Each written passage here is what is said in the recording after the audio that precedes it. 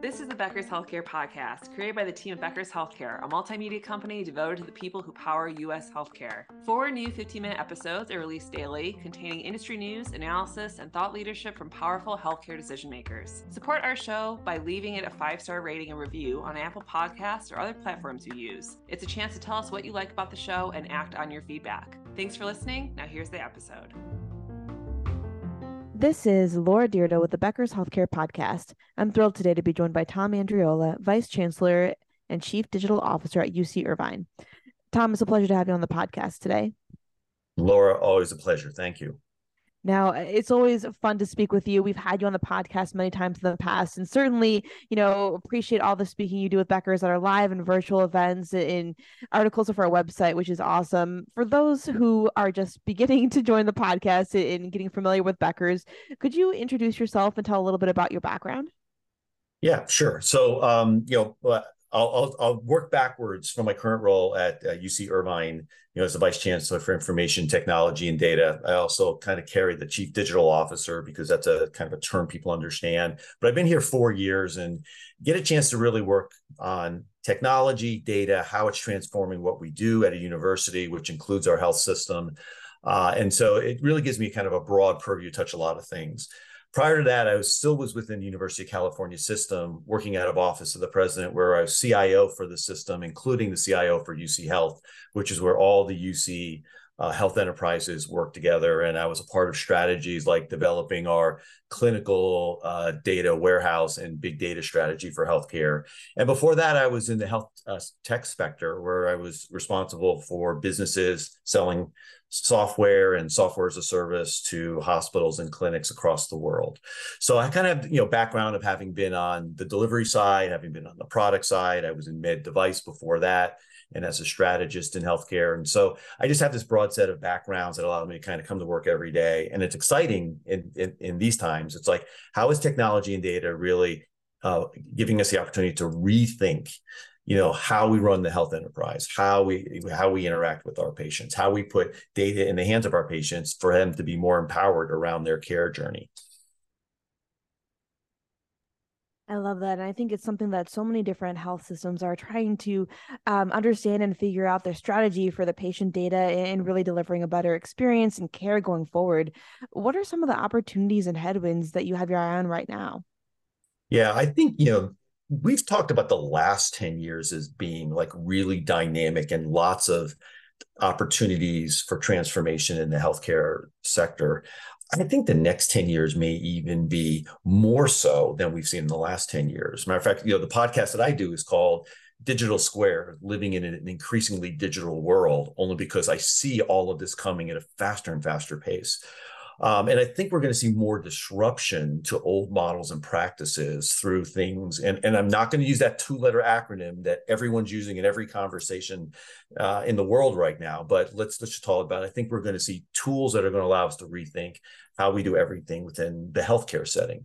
I think one of the opportunities that is, I think, very dynamic and let's just say critical is what's happening with the retailers coming into the healthcare space, the CVS, the Walmart, the Amazon, not just that they're entering in, but they're entering in and looking at this challenge that we have around 100 million Americans without a primary care physician that they have access to, and are they going to somehow fill that gap and really improve upon kind of the health equity situation that we have in the United States, at least.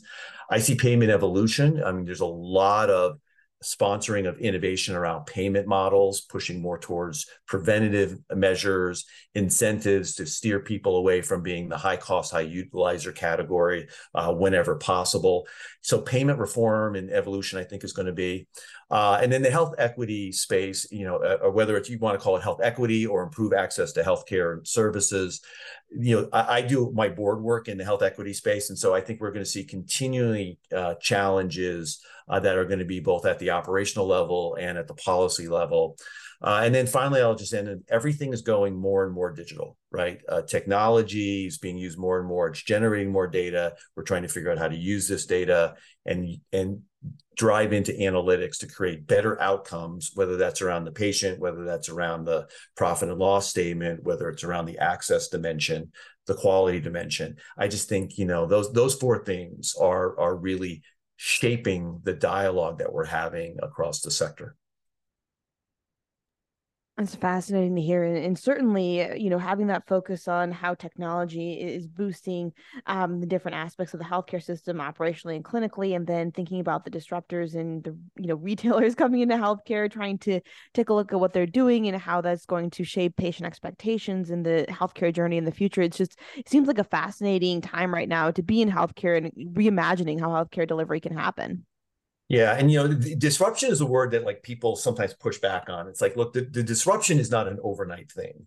Even if you look at the Netflix blockbuster story, right, the Amazon Walden book story, the disruption happens over time, right? The disruption is about new ways to think about solving problems and reconfiguring of connections within the network. And I think that's what's going to happen a lot. And when you combine those disruptive forces in the market with enabling technologies that allow you to provide different ways of doing things, that's when you create kind of faster momentum around the types of changes. And that's the kind of the ingredients in the boiling pot that I see right now happening in healthcare. I love that. I think that's such a great description in visualization of how healthcare is right now and how it's changing. From your perspective, how are you thinking about growth and adding value to UC Irvine in the future? Yeah, so it's there's a lot of different ways you can talk about growth, right? Growth could be about growing access, growing revenues, growing margins. For us, there's a lot of growth right now coming in the form of expanding our footprint, new delivery facilities, expanding research. We're doing an incredible expansion of our research enterprise, which again, at a university like ours that does teaching, research, as well as the delivery of care, how they all work together is a critical part of our success formula, and then also partnerships in the community. And so I would say if we use the word growth, it's all about expansion of where we are, who we're able to touch, and who we're working with. If I switch the word to value, right, I think the biggest thing, the role that I play within my organization is helping us ask the right questions and trying to do so that we're more proactive for the things we need to be thinking about and building strategies around, so that we're not caught behind the curve. And I think, again, some of the things we said earlier about the different ingredients coming into the pot, I think it's a really important time to have those conversations and saying, are we asking the right question? And is it the right time to ask that question as we continue to be agile in our strategies and adjust to the changes that are going on in the healthcare ecosystem? Absolutely. I think that's so important. I love the way you put that in being able to ask the right questions and really figure out whether you are ahead of the curve, what you need to do to get there in whether you're focused on the right things. I think that's so critical and such a great way to think about things as a leader. And two, I'm wondering, I know there's a lot happening right now and I think times are tough for a lot of health systems, but what do you see as being one risk or investment that's still worth making this year? Yeah, I think so. One of the questions I think that we need to be asking ourselves is, how are we seeing what the role that these retail organizations coming into the healthcare space, and what is our strategic decisions around doing that? These organizations have tremendous reach. For example, I always like to use the example of Walmart because 93% of Americans live within 10 miles of a Walmart. And if you think about 100 million Americans not having a primary care physician, what could that look like in the future? And then what happens in that scenario in terms of the role of a tertiary, quaternary centric organization like us from a healthcare perspective, right? So I think that's one of the risks/strategic questions we have to be asking ourselves. The other investment that I think everyone needs to be doubling down on is their data scenario. We're generating more data. We're being asked to use more data. We have now new tools that have come into the marketplace and captured everyone's attention that allow us to really think differently about the unstructured data that we have within the health ecosystem. We're getting better technologies to reduce the friction for the flow of data between organizations. And so I think doubling down on your data strategy, making sure you've got the right strategy, the right partners, the right level of investment is one of those things that I think will continue to be under review. Got it. I think that's really helpful and interesting to know. When you look at kind of all those needs as the healthcare space is evolving and changing, how do you, I guess, identify and then really move forward with these types of partnerships that, may not have happened 5 or 10 years ago, but really seem to be on the forefront of where healthcare is headed? Yeah, I think use the word that I think is a really important word. It's a little bit overused, but I think when you put it in the context of what the word means, partnership, right? We buy a lot of things from a lot of companies, as a health delivery organization or any organization, especially technology products and services. But partners represent something different, right? Partnership, if you think about partnerships in your personal life, there's give and take, there's compromise, there's building of trust, and there's debits and credits into that trust equation. And so, when we think about the partners, we think about we're going to have a small handful of them because you can only manage, you only go deep and invest that level with a handful of partners. So who are those right partners? Is there the right give and take? And how do you then manage those relationships in a different way of thinking? If you're giving them access to more types of information about the strategies you laid out or the way you're thinking about your strategies for how you put together value propositions with them in a way that you may not if they're just quote unquote a vendor, in the way that you think about them. So I think there's lots of ways to think about being in an ecosystem, where partners benefit from working together, and partnerships sometimes are short-term partnerships around a situation and sometimes longer partnerships that are moving out with a 5 or 10-year horizon. I love that. And definitely it seems like a really solid way to keep an eye on, what is happening today, but then with a close focus on where things are headed in the future. And speaking of that, before we wrap up, I was wondering if you could talk about some of the best opportunities that you see for UC Irvine going forward. What really is there for growth and development, and where do you see the future headed? Yeah, I think our growth strategy has been really, really well thought through and has been very successful. Again, I mentioned we're expanding our footprint, both in terms of where we are, who we can get to, and also who we're partnered with to be able to deliver services throughout our community in our regions. I think that one of the real value places, and I'm a little biased on this, right, because of my role, is how do we think, and this is not specific to UC Irvine Health or UC Irvine, the total institution. But I think every company is asking themselves, how do we think of ourselves as a data company? I was at a very, very interesting event last week, looking at the intersection of food and health, which is one of the spaces that I spend some time thinking about in terms of the preventative aspect of helping patients not become patients in the first place, but just be consumer of health services, and the role of food. How companies who are really see themselves as a data company and then using the tools from that data, how they can really build competitive advantage, not only in how their products and services are consumed, by their end customers, but also the agility that comes with being a kind of a data first company.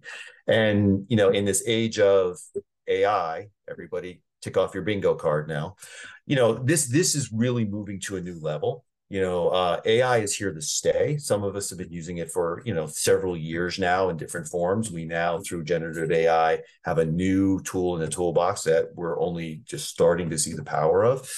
But, the question I think needs to be on everyone's, strategy sheet is, if we were to start thinking of ourselves as a data company, how would we redesign our future? And so that's the opportunity I see. I think that's growth is going to be in that if you start to think that way. And I know there's some very innovative health companies out there across at least the US that I get to talk to and compare notes with, where they're thinking that way. And it's really creating a different type of future that I think how healthcare is going to work, and also how patients are going to be able to interact with the healthcare ecosystem. That's fascinating to hear. And certainly that transition, as you mentioned, is really, really, really interesting to think about how healthcare could be changed and different. And as you see more systems and organizations thinking in that way, like a data company, how are you seeing kind of some of the teams in ways and thought around healthcare delivery evolving? Will you need different skill sets, or is it just more of a sense of how getting the current teams in place to operationally function more closely with some of the data insights that you have now? Yeah, that's a great question. And, I've been at several conferences over the last month or two, and the topic of workforce reskilling and upskilling has been in every industry setting that I've been in. And so I would say this, right? There's two elements to this, right? There is a common, how do we upskill our current workforce to take more advantage of the new tools and technologies that we're bringing into the enterprise? They're more data centric. For example, there might be more assistive AI, into the equation, right? We have to upskill people to be literate and users of those technologies. And then as we reconfigure the way services work, what does the skill set need? What's the workforce skill set need for that? And how is it different? And again, we play a unique role in that, right? We play it in terms of the delivery organization. We need to make sure the people on the line or in the office are having those skills. But then we also bring it back into a conversation within our teaching mission and talk about how does the curriculum need to evolve in how we prepare healthcare professionals to go out and engage in their careers. And those conversations are happening. I sit in some of those conversations where we present what's happening with the younger generations of people who are, let's say, are in their practicum or they're in their residency, and they're starting to use these tools, but it's not yet something that we teach in the curriculum. How do we make those curricular decisions, which then will affect a whole generation of healthcare professionals who come forward? So to me, the workforce topic is a big one with large-scale implications and will evolve over several years. That's so fascinating. Tom, thank you so much for joining us on the podcast today. This has been really some amazing insights. And certainly I always enjoy talking with you. I feel like I'm just challenged to think about things completely differently in really look at healthcare as its ideal and where it's headed in very forward-looking ways. So thank you, Tom, for being here again. And I look forward to connecting with you again soon. Laura, thanks for the opportunity.